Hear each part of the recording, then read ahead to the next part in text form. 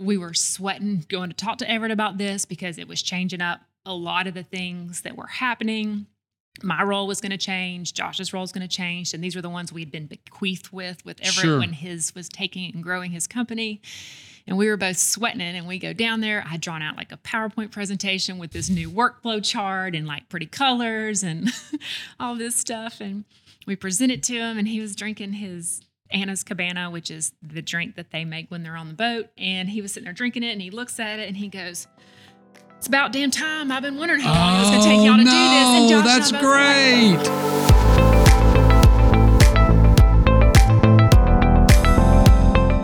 Welcome to the Owner's Table podcast. Our guest this week is AnnaMarie Ellison. So she's a great friend of mine. I've done a lot of business with her here in Birmingham.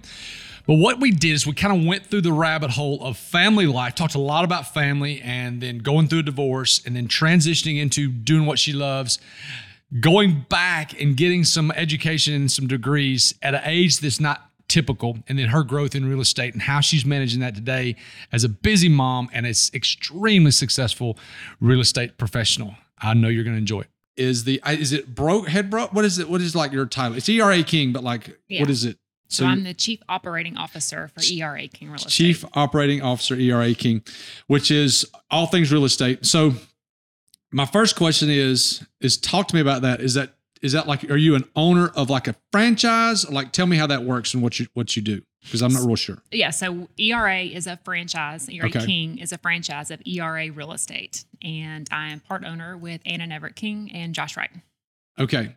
Oh, okay. So you got the people at the top, and then you own this franchise. So you don't really sell houses, do you? I get to vicariously sell houses with agents who were working on developing and helping grow their business.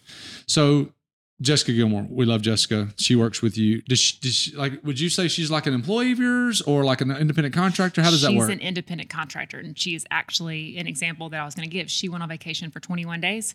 I completely stepped in and handled all of her business for her, so she got a chance to break and take that time that she needed with Gray. That's wonderful. Okay, so you own this real estate business. Let's go back to the beginning. Talk to me about where you grew up, all the different things, just kind of like your high-level story of growing up and what shaped you. I grew up in Homewood, Alabama, graduated not in far 2000. from your office. Nope, not far from my office. My mama, daddy, Meemaw, and Meemaw all lived within 5 miles from where I grew up. Graduated from Homewood, got a volleyball scholarship to play at Montevallo. I did not know that. Yep. So I got in the weight room. Okay, do you know Fabi? Yes, so Fabi, what? She is... So it's funny you say that. I got injured and left Montevallo, and she came in the year after I left. But I played with all the girls she's played with and was really good friends with them. And she and I actually had dinner with Erica Van Arsdale a couple of weeks ago. How about that? Okay, so for people that don't know, Fabi Clark is a really good friend of Jackie and I. Got kids the same age as Jackie. Jackie's nice kids, and she is the head volleyball coach at Helena. And her husband, Jeremy, does a lot of our insurance. Just wonderful, wonderful families. And she's from Brazil. Yes. Still has a pretty thick accent. Yes. I have to watch her talk. Exactly. Yeah. And so, that's great. Okay. So went to Montevallo. So when you're at Montevallo, so I have to ask this question just about every time. So from the time I was 5, I knew what I wanted to do. Mm-hmm. When you were at Montevallo, what was like, hey, I'm going to go do this. What was that? I was going to be a political consultant or be the press secretary for the White House. I wanted to be C.J. Craig. Really? Why? I've never heard anybody say that. And that's not something people say. Well, I like politics. I like the reconnaissance research when somebody decides they want to take on or run for office or push an initiative. I like poking holes and finding out why they will not vote for you or where you're weak on subjects and helping with right policy and that type of stuff. Do you still enjoy that? I do. Really? But on the real estate side. So I'm heavily involved with our local association, with housing policy, homeownership rights. When you say local, do you mean Homewood or Birmingham or Alabama? Yes. All three? Yes. Okay, so you're kind of lobbying for what you feel like is the best thing for... No, I am not a lobbyist. No, Okay. Yeah. What's the best way? You're standing up for... Yeah. What you feel like is the best thing for the homeowner, the citizen, or... Property rights. Okay. So that can be business owners, that can be homeowners, that can be people and tenants' rights as well.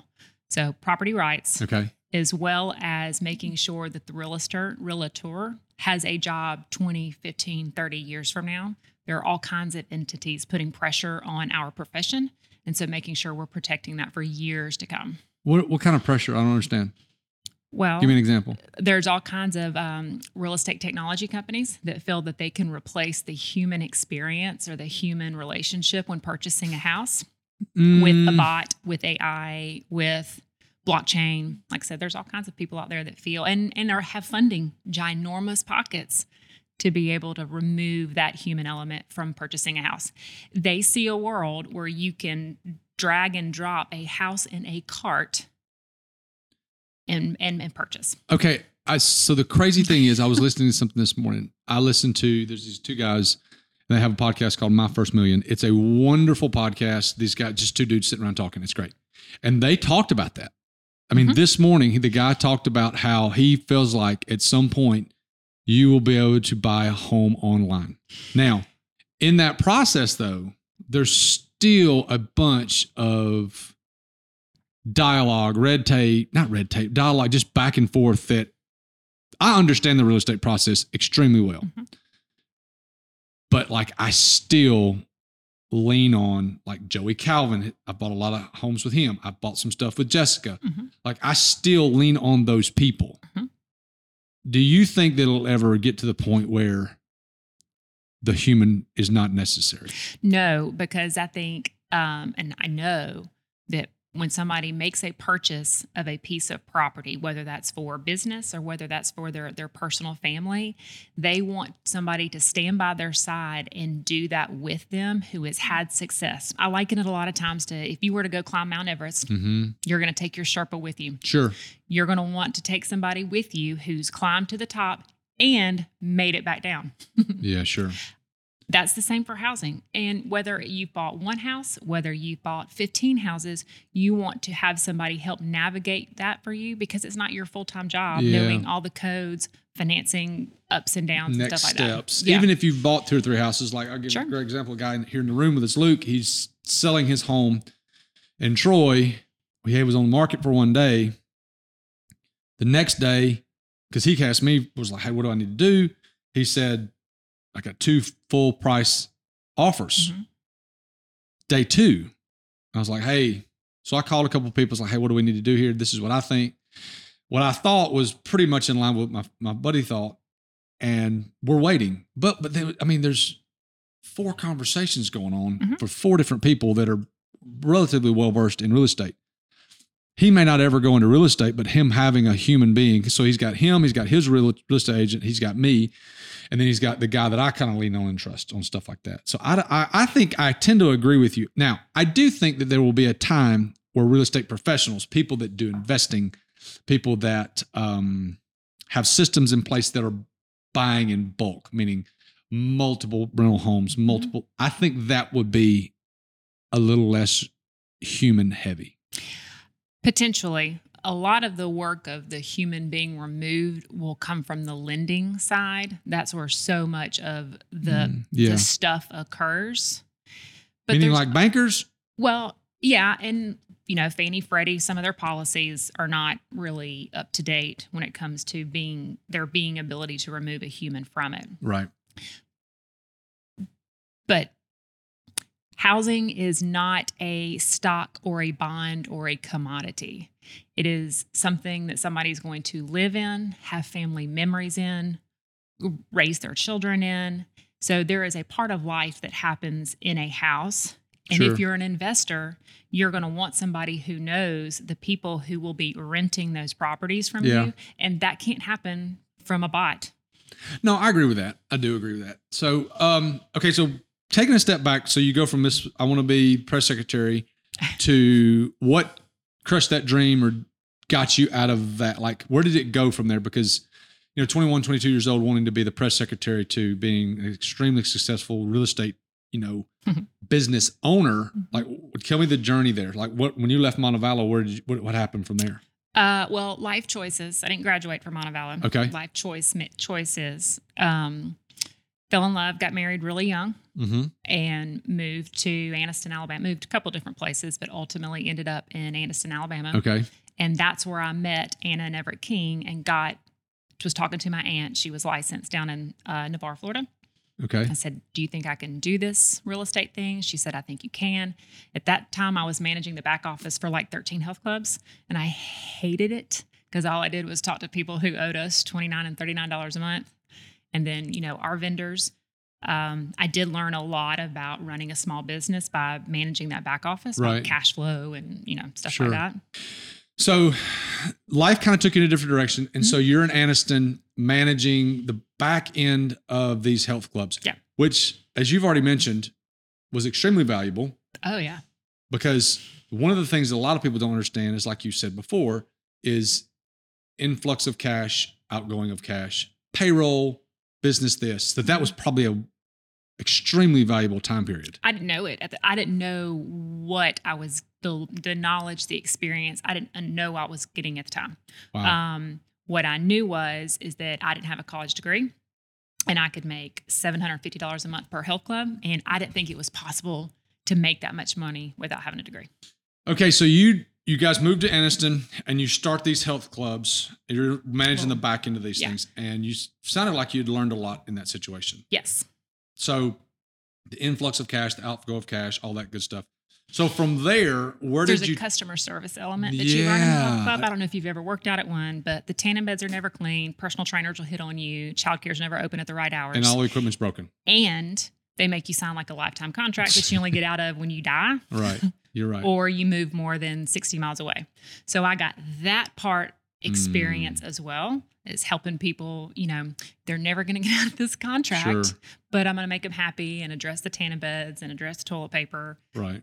And knock on 3 months at the end of their contract to make it a 39-month contract instead of a 36-month contract. So what did you transition from there? So I got my real estate license, and my aunt had said she thought I would like it. And I remember calling my mom, and I said, do you have a kid yet? No. Major's not born yet. This is 2006 is when this is. So I call her, my mom, and I said, hey, I think I'm gonna get my real estate license. And she goes, AnnaMarie, that test is so hard. Do you think you'll pass? You get your license in 2006. In June of 2006. So everybody's trying to sell houses because they're giving so much money away. Yeah, it's the best time. Because I bought a house in 2005. It's the best time. Best time. People are coming out of the woodwork. Money is free. Wow, it is free. It was free. I didn't even have to show you my income or I have a down payment. God, I know. Like I bought a house in 2005 and I was not making any money, and my wife didn't even have a job. We weren't married, number one. My wife didn't have a job, and I got a letter straight up. I got a letter from the guy that was going to hire. This is how crazy. So you young people, this is how crazy things were in like 02, 03, early 03, 04, all the way up to 08. I was making 30 grand. My wife didn't have a job. And we got a letter from the principal saying that she was going to make $40,000 a year. And we got a mortgage for over $150,000. Yep. And had like probably $8,000 in the bank. Yep. Probably didn't have a credit score. They didn't care. Very small. Yeah. They didn't care. Wow. Okay. So you get your license in 2006. Go ahead. Well, so I remember calling my mom and telling her that this was the direction I want to go. And she said, AnnaMarie, I hear that test so hard. Are you sure you're going to pass? And I was like, well, thanks for the confidence there, Mom. Yeah. So then I was determined to prove her wrong because I know you might understand the mother-daughter relationship, but yeah, I had to make sure that I was right on this. Sure. So I took about 30 days and passed the test. And First I called time? her. Yep. Very good. I called her and I said, hey, I passed. And she goes, you did? Oh my gosh. What are we doing? I'm the first daughter. Yeah. I am the overachiever. Exactly. Of course I'm going to pass. Interviewed companies in Anniston at the time and ultimately landed with Anna and Everett because of all the companies I talked with, they were the only ones looking forward. They talked about the direction that they wanted the company to go in. They weren't reflecting on all of the accolades of previous year's achievements. Anna and Everett King. So like ERA King, that's those human. Yeah. Okay. I did not know that was local. I thought it was a national thing. Okay. He started it, or his dad started it. And now we're 54 years locally owned. Wow. Okay, so you get the license in 06 and then immediately go start working for ERA King, just as an agent? Yep. Okay, so you're working as an agent. Working as an agent. Where? in Anniston. Okay. Covering that Anniston, Oxford, Yep. Jacksonville area. Major was born in December of 2008. Okay. And I had been grappling with going back to school at that time. But Why? then when he was, so from 6 to 8, which was only 2 years, I didn't know anybody in the area. So I had to build, I didn't know anybody. I was working in our house with these health clubs. I had turned in my notice there because I couldn't build a business in Anniston. I mean, I didn't know a single person. I knew my husband's mother and father, and that was it. And then my broker. So the only thing I knew was to get involved with the community. Well, okay. Are you married at the time? We're married. Okay. Yes, because we got married in 2003. Yep. Okay. So I didn't know anybody there. And my husband at that time was working at Jacksonville State University. So I knew the coaching staff. He was a graduate assistant. So if I didn't what sell year is anything, this was 2006. Okay. Okay. 2005, 2006, 2007, 2008. I keep going. He was a graduate assistant up there. And, being a son of a coach and working in athletics yourself, you know how much graduate assistants gets paid. Oh, yeah. I had to hurry up and sell some houses or we were going to be in a really tough spot because I'd already turned in my notice for the health club situation, wasn't working with any of those anymore. So I had to sell something real quick. So he's a GA. You're a new real estate person and don't know anybody. Don't know anybody. It's hard enough for the people that know a lot of people to break into that business, but you don't know anybody. Not a single person. And this is 08. This is 06. 06. This is 06. Oh, man. Okay. So wow. This is not starting out great. No, it's not. Well, as a GA, one of the perks is you can eat on campus. Yep. You can eat in the cafeteria and all of your food and all that stuff's covered up there. So we knew how he was going to eat. Sure. It was a little tough since I hadn't sold anything. So our company was members of the chamber. Yeah. We were sponsors in all of the things. Well, I tended to meet people and to eat. Every lunch you could. Every lunch I could. Wow. I joined the Kiwanis Club so that I could meet people. And eat. Well, but I couldn't pay their dues. So I asked, they didn't have a new person who did the newsletter at the time. So I asked if I could do their weekly newsletter and they would comp my dues. So I got my Thursday lunch covered. But they got an email from me once a week from AnnaMarie at ERA King Real Estate with all the Kiwanis information. And so I attended all the chamber things. And so I had worked up to, I was not the best and I wasn't selling 2 houses a year. I had a nice plate, but it got to a place where everybody would say, where did you go to school? And I go, I graduated from Homewood. And they go, no, but where did you finish college? And I was starting to get embarrassed that I didn't have a place to tell them. So I remember talking to Everett and saying, hey, I think I'm going to go back to school. And he was like, you don't have to do that. How much You're did you have plenty left? of money. I had about 2 years at that time. Oh, wow. Yeah. He said, he goes, you don't have to do that. I don't have to have a degree to sell real estate. I said, I know, but I want. And he goes, yeah, you want to be able to hang that sheet of paper on your wall. The people you're working with have completed that part. And I said, yeah. And so I did that. Anyway, so I did go back to school. Okay, so... And I finished at Jacksonville State. Okay. Oh. I did finish at Jacksonville State. But I took my last 2 semesters, I got permission to take 21 hours so I could get done with it. Yeah. But I knew if I didn't do it when Major was young, I would never have the opportunity to go back. So I would go to class. I would take this 7:00 class, and I would be in class either Monday, Wednesday, and Friday, or Tuesday, Thursday. I didn't do them all 5 days. Sure. And I'd be out of class by about 11. Well, that's about 30 minutes for me to get to the fill-in-the-blank lunch and go to this chamber event. Then I'd show houses, work all day the rest of the day, and then work on the weekends. But I sold houses to either every professor that I taught or somebody they had moved in or somebody they were moving out. So by the time I was done, it had well paid for itself, me going back to school. And I loved every single minute of it because I got to focus on something really, really hard that had nothing to do with my livelihood. Keeping a human alive. Okay, so this is the time when most successful people go through this time. Mm-hmm. I could probably walk you through my time a little bit different, a little bit earlier than that, but it's the same situation. So how much do you attribute, we talked about consequences earlier, how much do you contribute that section of time working, small kid, selling homes, going to every networking event you can, and going to school. Yeah. How much do you contribute to all of that hard work to where you are today?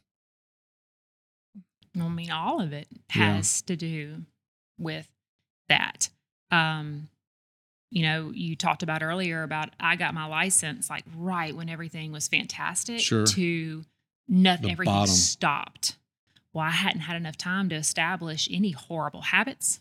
I hadn't had any advantage of, just people knocking on my door because I didn't know anybody there.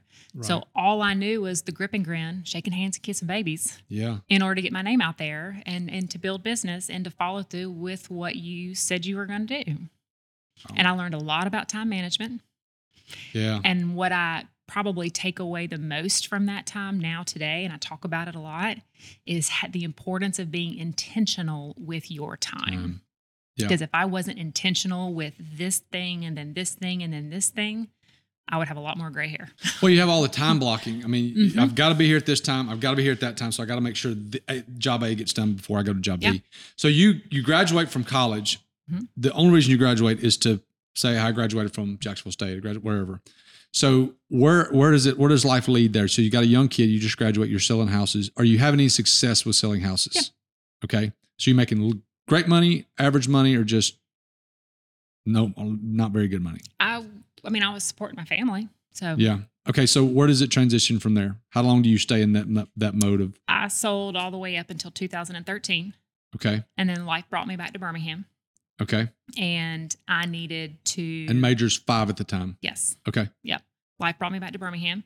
And at that time, Anna and Everett had bought an office in Birmingham. And they were looking to hire a broker or make a change in a broker for that office. The broker at that office, he had small kids and he wanted to take some time off to coach those kids. Sure. And so they were actively hiring. And so they had already hired or interviewed 2 experienced brokers from the Birmingham market and had made a decision to hire one of them when I asked for a courtesy interview because I had been with them for so long at that point. Yeah. They knew who I was. I had just moved to Birmingham. And they knew I was from Birmingham and that all my family was still there. And so smart move. Yeah. And they said, sure, we'll let you interview. And so it was Anna and Everett. We were in the room and Josh was in there too. He was not in the position he's in now. And who's Josh? Josh is their son who was starting to take over some of the management before I moved into that role. Yeah. Okay. So you moved back to Birmingham. What happened from there? So you interviewed, then what? So of all the things that I said, y'all have known me for a long time. You know my work ethic. You know that I'm able to juggle a lot of things successfully at the same time.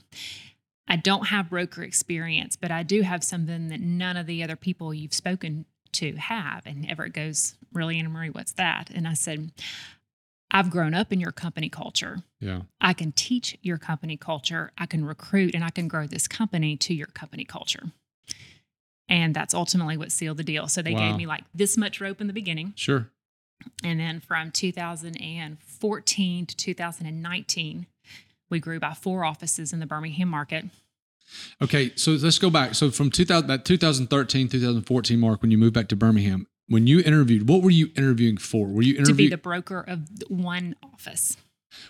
So let's make sure people understand. Yeah. What is a broker? What is a real estate broker? A real estate broker is responsible for coaching, training, managing the agents underneath them who have my proxy to practice real estate under this umbrella. So ERA King, what was the Homewood? Homewood. Mm-hmm. ERA King Homewood. You're the broker. You're not an owner. Not at this time. No. Okay, so they still, quote unquote, own this office. Yep. Okay, so you're a broker. Now let's go back to this. Brokers, so you're the broker and the 5 people in the room are your agents. Correct.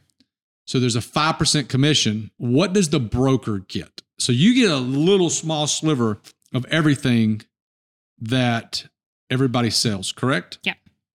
So if it's 5%, of that 5%, what percentage does the broker get from all the percentages? It depends because it's independent contractors agreement with every single person that's with you. So If you sell a lot, that looks different than if you don't sell anything, right? So, Okay. So it's obviously maybe like a sliding scale. sure. Okay. So you're I say just, I don't mean that disrespectfully. You're the broker at this point and you grow. And so you grow from one broker in one office. And so you are brokering, you said 4 offices. So there's 4 more in Brokers. Birmingham and you're the broker for all of them? Well, I'm the broker for one of them, but at that time they had 2 different entities. They had a Birmingham LLC, and then they had the King Real Estate from where they had purchased the company. So I became responsible for everything under that LLC, and they made me a partner of that LLC at that time. Did you have to buy into it? No. I'm a little confused. Which is fantastic. I'm a little confused, so I don't understand. So like you're an owner of this one in Birmingham, in Homewood, but so they make you partner, in my opinion, means owner. That's correct. So what do you part owner of? Well, in 13, I was just the broker, but by the time 19 got here, I had earned the ownership portion of the entity that owned those 4 LLCs. So you've got 4 offices that you own, or part owner? Part owner in. Okay. But that's now changed again. Okay. We dissolved that LLC to roll it into the larger entity. ERA King. And my ownership transferred and increased when we went to this one. And so now Josh and myself are partners with Anna and Everett in King Real Estate. So you, Anna and Everett are the ERA. Are the majority owners, yeah. And then you've got Josh, which is the kid. Their kid. One of the 3, yeah. One of the 3? Okay. Okay. And then there's you. So those are the only 4 partners Correct. in ERA King. Correct. So if I'm asking the wrong question, just tell me how many you said there's 54 offices, ERA King offices? We have 9 offices in the state of Alabama. You have 9 offices. Yes. So you are one of the partners in owning all of those 9. Oh. Today I am. Yeah. But you weren't at the time. Now, when did that happen of you becoming a partner in all of 9 of those offices? We had the 2 entities. I was responsible for one. Josh was responsible for other. As him and I learned to work together and our strengths and our weaknesses, the stuff I was good at wasn't his favorite stuff to do. The stuff he was good at wasn't my favorite stuff to do. So those things in both of our entities were suffering. So weren't doing great. And so him and I got together and I said, you know what? In a perfect world, in 5 years, what do you want to walk into this company and do every day? And he said, I want to do this, this, and this. And I said, great. I don't want to do those things at all. Those make me sick to my stomach. Yeah. And I said, what I want to do is this, this, and this. And he said, I don't enjoy doing that. You do that. So what are those things that Josh said he was good at, that he likes doing? He likes working with our ancillary, like mortgage, title. We have a gigantic property management portfolio in Anniston. They manage about 1,200 properties. So he likes doing that part, supporting the businesses that support the real estate transaction. His degree is in finance. He did mortgages for a number of years. So he likes that part. Okay. What part are you good at / you enjoy doing? Oh, I like the sales. I love motivating our agents. I love, learning about them and their families and helping them reach whatever it is they want to do. I love doing that part. Do you consider yourself being more front of house and him being more back of house? Yeah. Yeah. Okay. Still, but you got to have both. You have to. You got to have both. Have to. Okay. Do y'all manage apartments in Anniston and Jacksonville? Huh, interesting. Okay. So you become owner in part owner in these 9 offices. Where has it transitioned since that happened? Where have y'all grown transitioned from there? Like, are you just still rocking along? Just fill me in on when that happened to now. Where are we at? So when Josh and I got together and said, you do this great, you do this great, let's figure this out. That's when we dissolved one entity to roll into the whole. And we went to Everett and Anna, who are, at that point, they were the owner of King Real Estate. I just had ownership in the other piece. And Josh and I went to them and they said, we would like to propose this. We want to make it one entity with Josh being responsible for this and AnnaMarie being responsible for this. And I'll never forget, we were sweating going to talk to Everett about this because it was changing up a lot of the things that were happening. my role was going to change. Josh's role was going to change. And these were the ones we'd been bequeathed with Everett Sure. when his was taking and growing his company.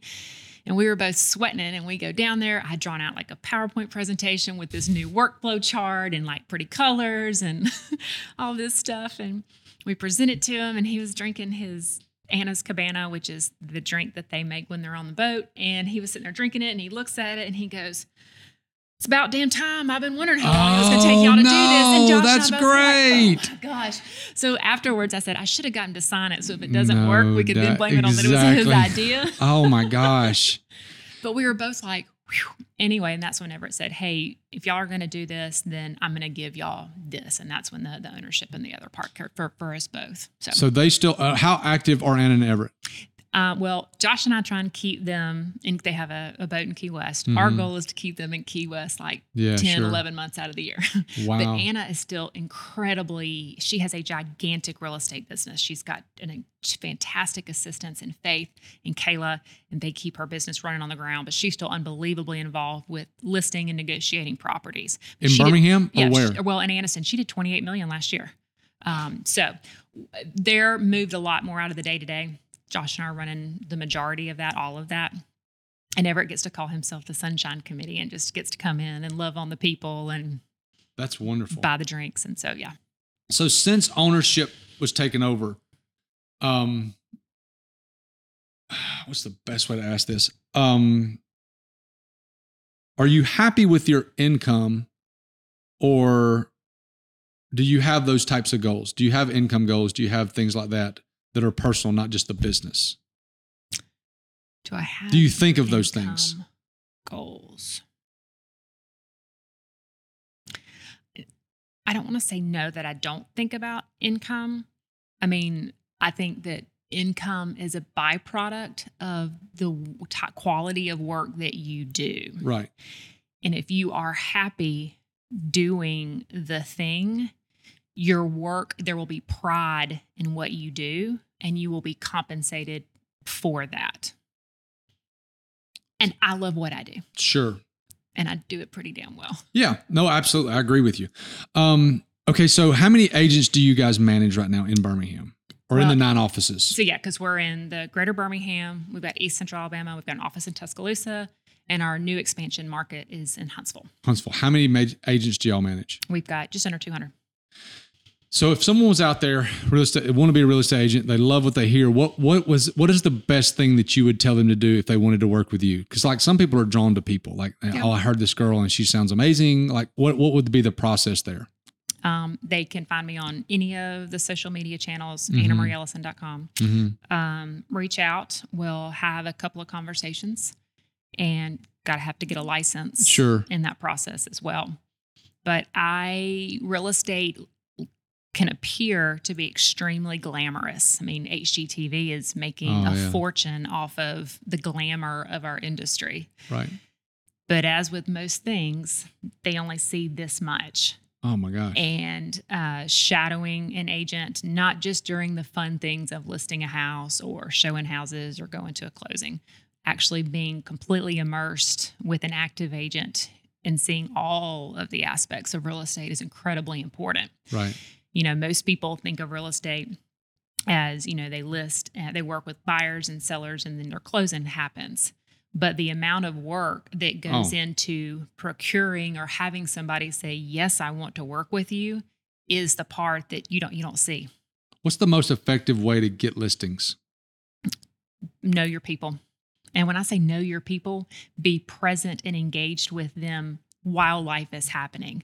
We've been talking a lot at the office right now about how interest rates don't stop life activities. No. People get married, have babies, get divorced, move, have to up, down, jobs. have to move down, have to move up, jobs, regardless of what the interest rates are doing. And if you are present and actively engaged with them, they will reach out to you for help. They need you to help sell their house, to help find them a house. But you can't get mad if they don't call you, if you haven't reached out to them, if you haven't been present in their lives to be able to play a part in these decisions. How much has social media affected a real estate agent's methods? I would tell you right now that they've made them all lazy, because now they think that if I'm scrolling and I give it a this or a congrats, that is a form of engagement. It is. It is. But it's like such a small form of it. With the other 20 people, 50 people, where picking up the phone, and I don't care what generation you are, picking up the phone and saying, hey, Thomas, how's it going? I saw that, Jackie just got a promotion. Y'all just got back from the beach. Your new Wilco property is going great. Tell me more about that. I want to hear more. Right. There is so much value in that right there. Sure. That even if I'd said, hey, congrats on the new property. Yeah. It's not the same. How, so you made all your inroads in real estate in all the lunches, all the networking, the in-person stuff, the Kiwanis, the chamber, all that. How effective is that today? I still think it's even more. The COVID, reprogrammed us all. It did. To wanting more of this. Now, we might have more obstacles in here to get to of this now, because we grew accustomed to being on a two-dimensional screen. Zoom. Digital. Some people are still allowing crutches of not having to work from home or not being able to leave the house to keep them, or being an excuse in between these two things as to why they can't or don't. So so let's go back to the work from home thing. So do you like your agents, quote unquote, working from home, or do you want them in the office? I think, not just in real estate, sales in general, that productivity, activity breeds productivity and activity. Us being in the same office, me hearing you making calls, me hearing you negotiate deals, gets me fired up to make calls, negotiate deals. That breeds activity. I'll use it to a non-work environment. When you go to the gym, if it's you by yourself, do you work out the same than when it's you and there's several people in the gym? Shane didn't come to the gym yesterday, and it was not as It's the same thing. Yeah. Activity, productivity, action breeds productivity and action. And you can't, when you work from home, I'm not saying there's not a time and place to work from Always home. Is, I can knock out a to-do list when I'm at home. Yeah. A lot of times will work from home on Fridays because I call it my Focus Friday, so I can get everything done that I have added to my notepad for the week. Right. But the other 4 days, I'm in the office because I want to hear and I want to breathe in and I want to be motivated by these other salespeople that I get the fortunate to work with to get me all fired up. And in turn, I fire them up when they hear me doing stuff. So, well, and we've talked about this. We talked about this on the podcast with Jen Ryan. She loved hiring college athletes. You played sports in college. Hiring athletes. So how much of that is like, it gets you quote unquote fired up, but how much of it is competition? Well, hell yeah. Yeah. I mean, the competition of Jessica's over there. She's been calling for 2 straight hours. She's talked to this. I can hear her saying this. She's excited about this. I mean, how important is competition in anything that we're doing? Competition's good. There's another reason why I like to hire and like to work with people who have played college sports. Okay, what is that? A person who has played college sports knows that failure isn't an ends to a means. Yeah. They know that failure is a part of the process to grow and get better and to learn from that. Right. And that is something, especially today, people see I failed and then they stop. That's it. I didn't learn anything. That was done to me. I'm not supposed to do this ever and ever and ever again. Right. I see that a lot, especially with some of the younger people who are coming into the workforce, that adversity, that having to have tough conversations, that being in an environment, especially in the weight room, in that environment, you are cheering your teammate on to fail because they're going to get stronger, right? Yeah. Like, that is an incredible environment that teaches you so much that it can apply today in business that you don't get that experience if you're not playing, athletics. What do, let's just use a number. Let's just say 35 or 40 years old. Where do you see the biggest difference in, let's say 35 and below and 35 and up, the difference in the two separate generations? What do you see the biggest difference in their fill in the blank? What is it? Conversation skills. Wow, that was very quick. Yeah. You knew the exact answer. Conversation skills. The ability to converse. Is it like make eye contact? Is it, like go deeper there, because that's crazy that like you were like going to interrupt me like because you knew the answer. Yes. So people that are below 35 don't converse with people as well as people that are over 35. Yeah, correct. In most cases. Yeah. What is that? What are how can you tell? Like, what are the things that you like? Well, you're holding back. Nope, I'm not. So their text communication to me or voice text communication to me is very one way. And then when I get like this with them, it's like, yes. And I'll go, all right, explain more. Okay. Did you pick up the phone? Because, in most, especially now, whenever I get involved with a situation, it's not going well.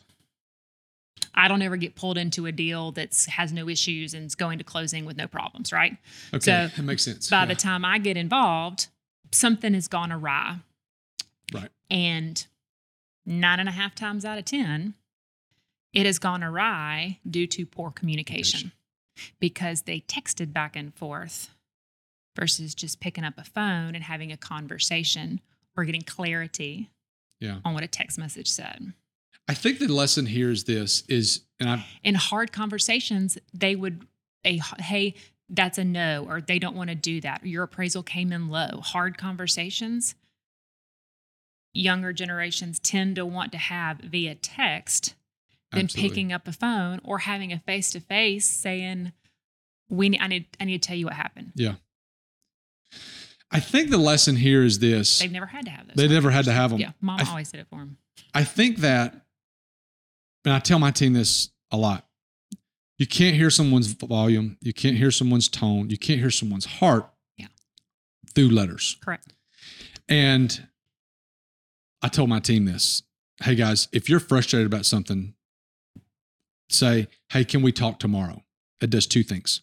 Number one, it allows you to cool off and think if it's an issue that you're upset about. And number two, it allows us to physically sit down and discuss so that we can ask questions so that I can hear your heart in case you can also hear mine. Because there's sometimes when you just say no and you sit there and go, oh, that's it? Well, yeah, that's it. It knows the answer. What did I say anything on the back end of it or the front end of it? Or how was my tone or what was my eye contact? It is so critical. And I tell Sierra sometimes, and Sierra's my age, and I love Sierra, but like I tell Sierra, hey, there was a problem with something, whatever. Hey, pick up the phone and call them and ask them these questions and talk to them. Because even people that are over 35, I just picked a number. Sure. Even people that are over 35 have a tendency to take the easy way out, but it's super easy to send an email and super easy to send a text because here's the thing. People are extremely bold behind a screen. They are. Keyboard cowards. Yeah. Yes. So that is interesting though, but I do totally understand that from a work ethic standpoint, where do you see the pluses and the minuses? Or what are the pluses from the younger generation that you see? They are fearless. When the ones that I'm getting, they are ready to go. And it does not occur to them that they can be sued, lose their license, any of these things. They're going. They want to sell a house. They want to sell a house today. It's not a problem getting them to work. Now, I don't know what they did because they won't talk to me. Nice. But they're getting out there. That is something that I think is, ready, fire, aim? Yeah. Where some of the older generation is aim, fire. Yep. Okay, so that's a difference. That's great though. Yeah. So everybody rips on younger generations, they're not this or not this, but there's a fearlessness that you've seen. Yeah. But I'll say this too: if you're hiring them though, AnnaMarie, they're probably better than normal human beings. At least you would think so. Of course. Yeah, of course they are. I'm a great hirer. Yes.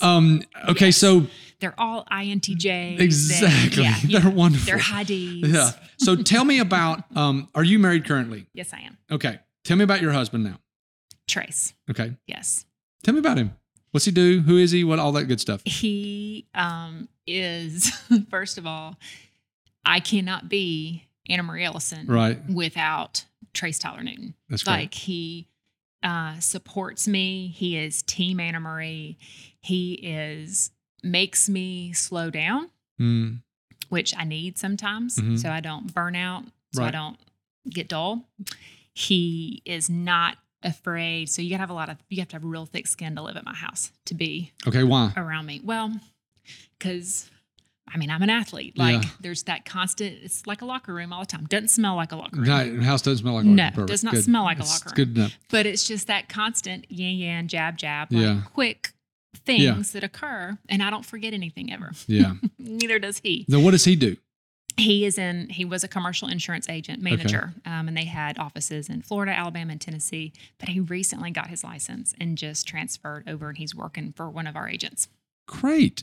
Okay, so he works here in Birmingham. Yes. So tell me about Major. So Major's 13 years old. 14 years old. Okay, so where does he go to school? He goes to Homewood. Okay, what is he into? He's in the 8th grade. Okay. He is 6'3", 185 pounds. Oh, wow. Big boy. Gigantic kid. Does he play football? He does play football. So he knows Landon Pettis. Him and Landon play together. Great. Him and Landon are both big. They are. Major's taller than Landon. Wow. Major's taller than Landon. Even with Landon's tall hair. Big hair. He's taller than Landon, but they are the big. So they both line up opposite of each other on a certain place. And I know them all those when they call them from the That's sideline. Awesome. Okay, so tell me what else. Tell me about him and what else he's into besides football. Football. Really? His goal right now, he wants to play in the NFL. That's wonderful. And they all do, right? Yeah, sure. But what Major, and I don't know where he gets it from. Yeah. He's written out a plan of how he wants to get there. And part of that is making sure he's getting good sleep. Mm-hmm. We have a get big plan at the moment. Okay. He wants to be 200 pounds by the end of June so that when he goes into summer workouts. If he loses some, it's okay. He started at 165 and he's at 185. So he's got 2 more months to go. Wow. But he is dialed into making sure he's eating 5,000 calories a day because that's something he can control. Yeah. People who play in the NFL didn't get there by accident. No. And it started with habits that he can set up now. And he is doing that. I don't necessarily think that all of his habits are great. Mm-hmm. Like he wants to work out twice a day. And I'm like, once is fine, babe. Yep. Just do once. Yep. It's fine. He likes to listen to the internet a lot on what the newest, greatest, latest. And I'm like, you've got a great strength and conditioning coach. Just listen to that one. Some of it can be confusing, information overload. It can. But he's pretty dedicated. And like I said, he's putting in the work. Major's a big kid. And some of the parenting conversations we have at home a lot are, you're always going to be the biggest guy in the room. Right. Probably won't change when you're an adult. Is his dad big? His dad is tall, and my dad's 6'6". I'm tall for a female. I'm 5'11". Yeah. So not like. Right. He's going to be tall, but he's always going to be the tallest or taller. He's always going to be the big kid. What does he play now? Does he play receiver? What does he play? He plays defensive end. Okay. Does he play offense at all? Well, no, not presently. Trace and I think there could be a chance they could move him to tight end. Right. Okay.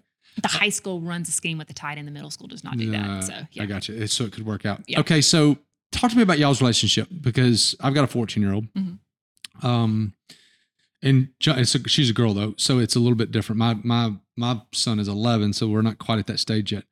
Tell me about the dynamic with you and him. Like, what is it like on a daily basis? How often do you get to see him? Is there lots of text messages and things like that? Like, tell me y'all's relationship. Major doesn't text. He doesn't phone. Like, he will leave this device away from him for hours at a time. And I'm like, pick up the phone.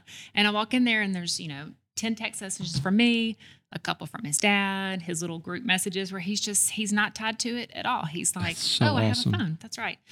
Like I said, good and bad. Yeah. He walks to my office from the middle school right now. And when he forgets to turn. Whoa. From Homewood Middle School to your office? Yep. That's a long way. Stop it.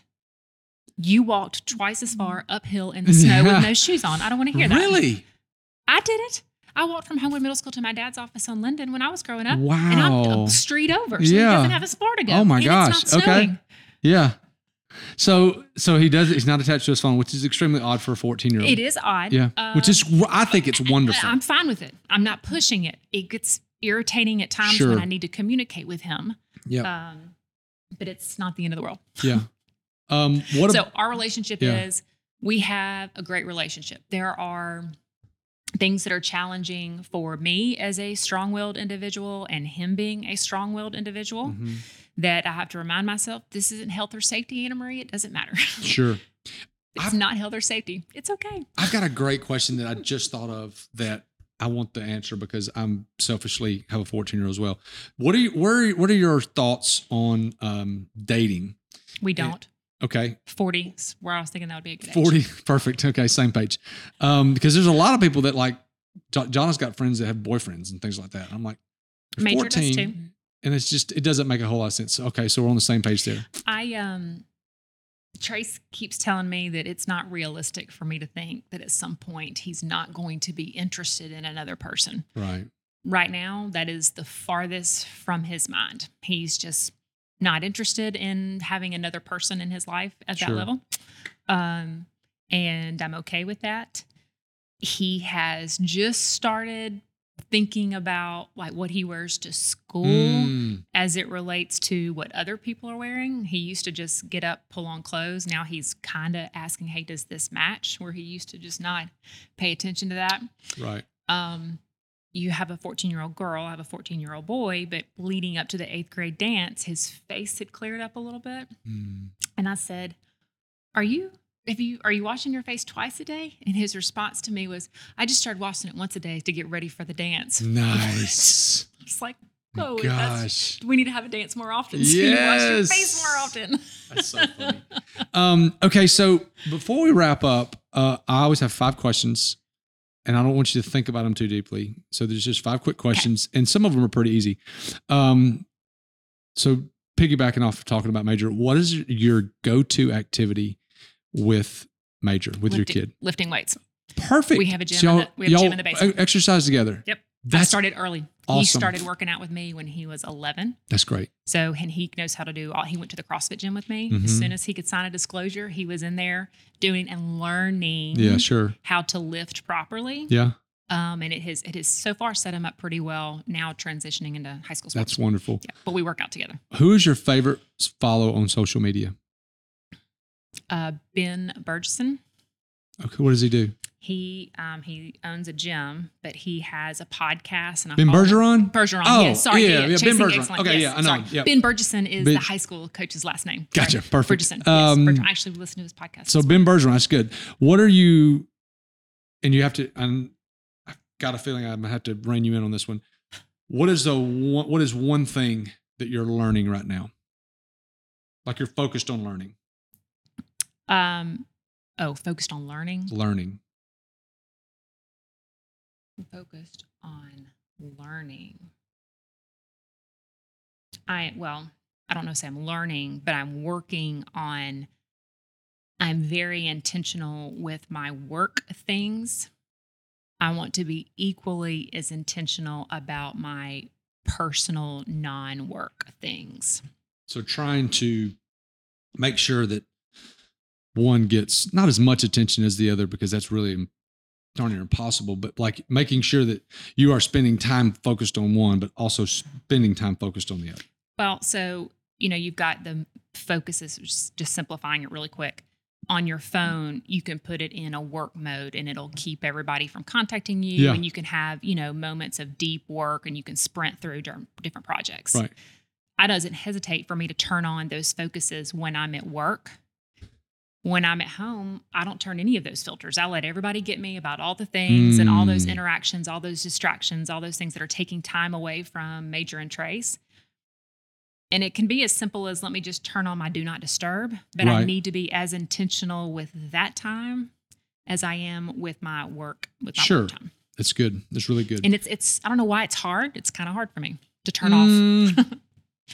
Yeah, I mean, there's so a lot of different opinions about that, and I've worked really hard. It's taken me a couple years or many years, but the last year and a half, probably 2 years, I've tried to do a very, very good job at not working at home.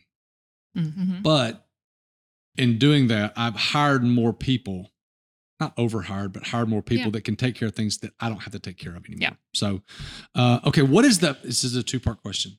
The first one's going to be easy. The second one's going to be hard. Okay. What is your favorite vacation that you've ever taken? Favorite vacation I ever took was My first mommy major vacation was the first one, us two together. Yeah.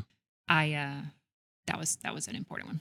Okay. What is your favorite vacation that you've never taken? Well, I want to go like a lot of places. Pick one. The one you want to go to the most. I want to go to South Africa. Really? I think it would be Why? cool. I want to see animals that I would never get the opportunity to see. Sure. Serengeti sounds interesting. Mm-hmm. And I want to be around people that talk like this. Someone last night.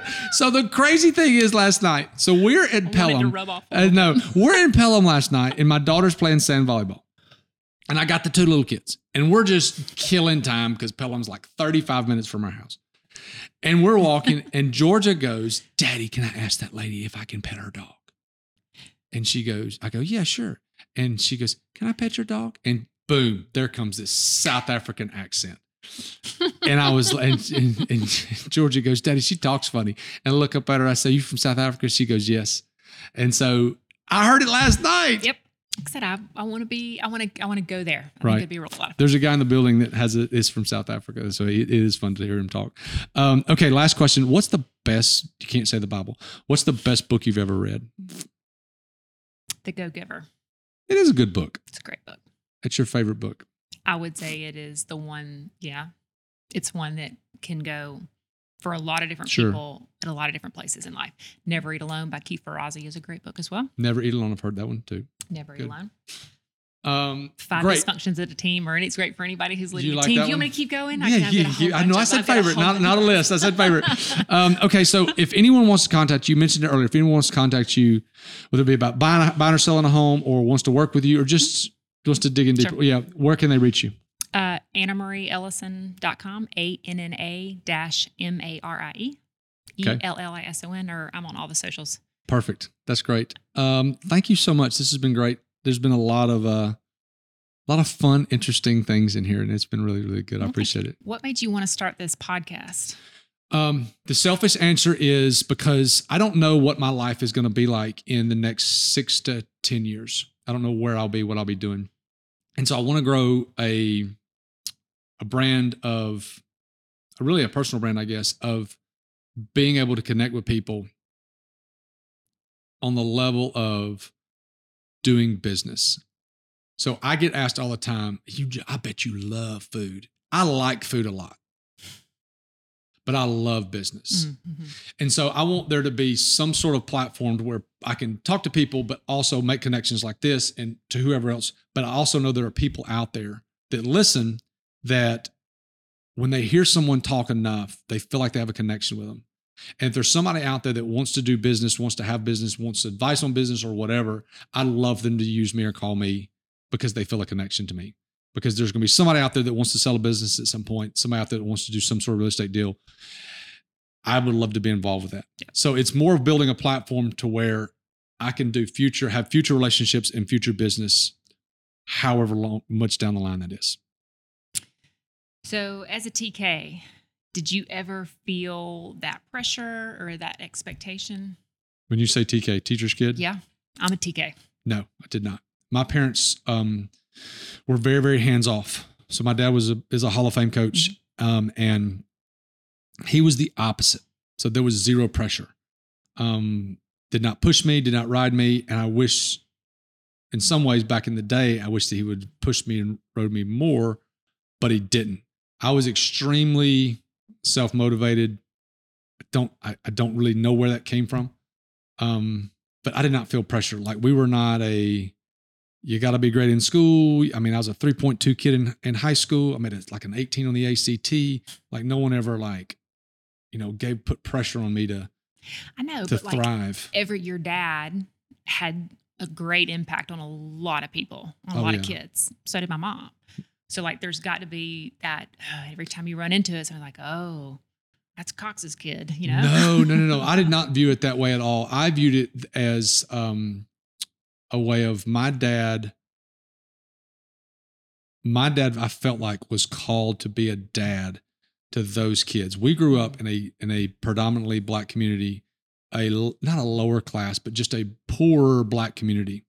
And my dad was the dad to those kids. And that had a direct impact on me because I saw how much that community loved him and valued him. And I can't tell you how many times I'm in Walmart or someone knows me that knew dad would say, I would not be where I am today without your dad. And that is awesome. Especially on the back end of things, because my dad wasn't there as much as I'm there for my kids. But I now realize that he was changing lives all around that town. And I don't know if it's easier I didn't really think about it back then, but I know that on the back end of it, that's what he was doing. And it's, but no, I didn't ever feel any pressure. All my pressure was self-inflicted because I wanted to be great. Yeah, Major's that way. Major applies way more pressure on himself. I don't usually ever need to say anything. He's already broken it down forwards and backwards, all of the things that went wrong. Yep. And so what he could do better. It's put no pressure, especially from my mom. My mom's like, whatever you want to do, baby. I mean, not in a bad way. Not in a bad way, but like just, she kind of, I think she also knew that I was pretty responsible. So. Is there a trait or a characteristic that you have that you want to make sure all of your kids have? Yes. And what is it? There's two. Okay. And here's what they are. Number one, I want my kid, and these are the only two, because these two things will overflow into so many other things. Number one is an excessive love for Jesus. That is the most important thing. Having a relationship with Jesus is extremely difficult. The older you get, the more difficult it gets, because there's so many things that are pulling you in other ways. There's sex, there's jobs, there's progression, there's all these things. But if you can have an excessive love for Jesus and stay consistent on that path, it's extremely important, because what that does is it always gives us a center, always gives us a basis point to go back to, because there's going to be extremely great times and there's going to be extremely crappy times. And we got to have a point to always go back to, because what happens is, depending on your mindset and your thought process, you will tilt towards a victim mentality, or you will tilt towards I'm amazing mentality. And so an excessive love for Jesus will help keep us in the middle. Number two, an abundant focus on health and fitness. Those two things are incredibly important, because if you can stay consistent with a relationship with Jesus, and you can stay consistent with a focus on health and fitness, they both require discipline and consistency. And with discipline and consistency, you can do so many different things. I don't care if you do real estate, if you're a videographer or a photographer, if you do food, whatever it is, those two things can take you so far. I'd love to have a list of these 19 things, but I'm going to be honest with you. I don't care. My daughter wants to sing. Tegan wants to play in the NFL. Georgia's 7. She wants to play with baby dolls right now. Yeah. But those two things, if those two things can be there, they really can do just about anything. The health and fitness portion is as much physical and mental as it is anything. So I feel like in those two things, I've got a spiritual, a mental, a physical. And if they can, those things can be extremely important and be great traits, then I think they will thrive at just about anything. So those are all my questions. Perfect. Thank you so much, everybody, for joining us.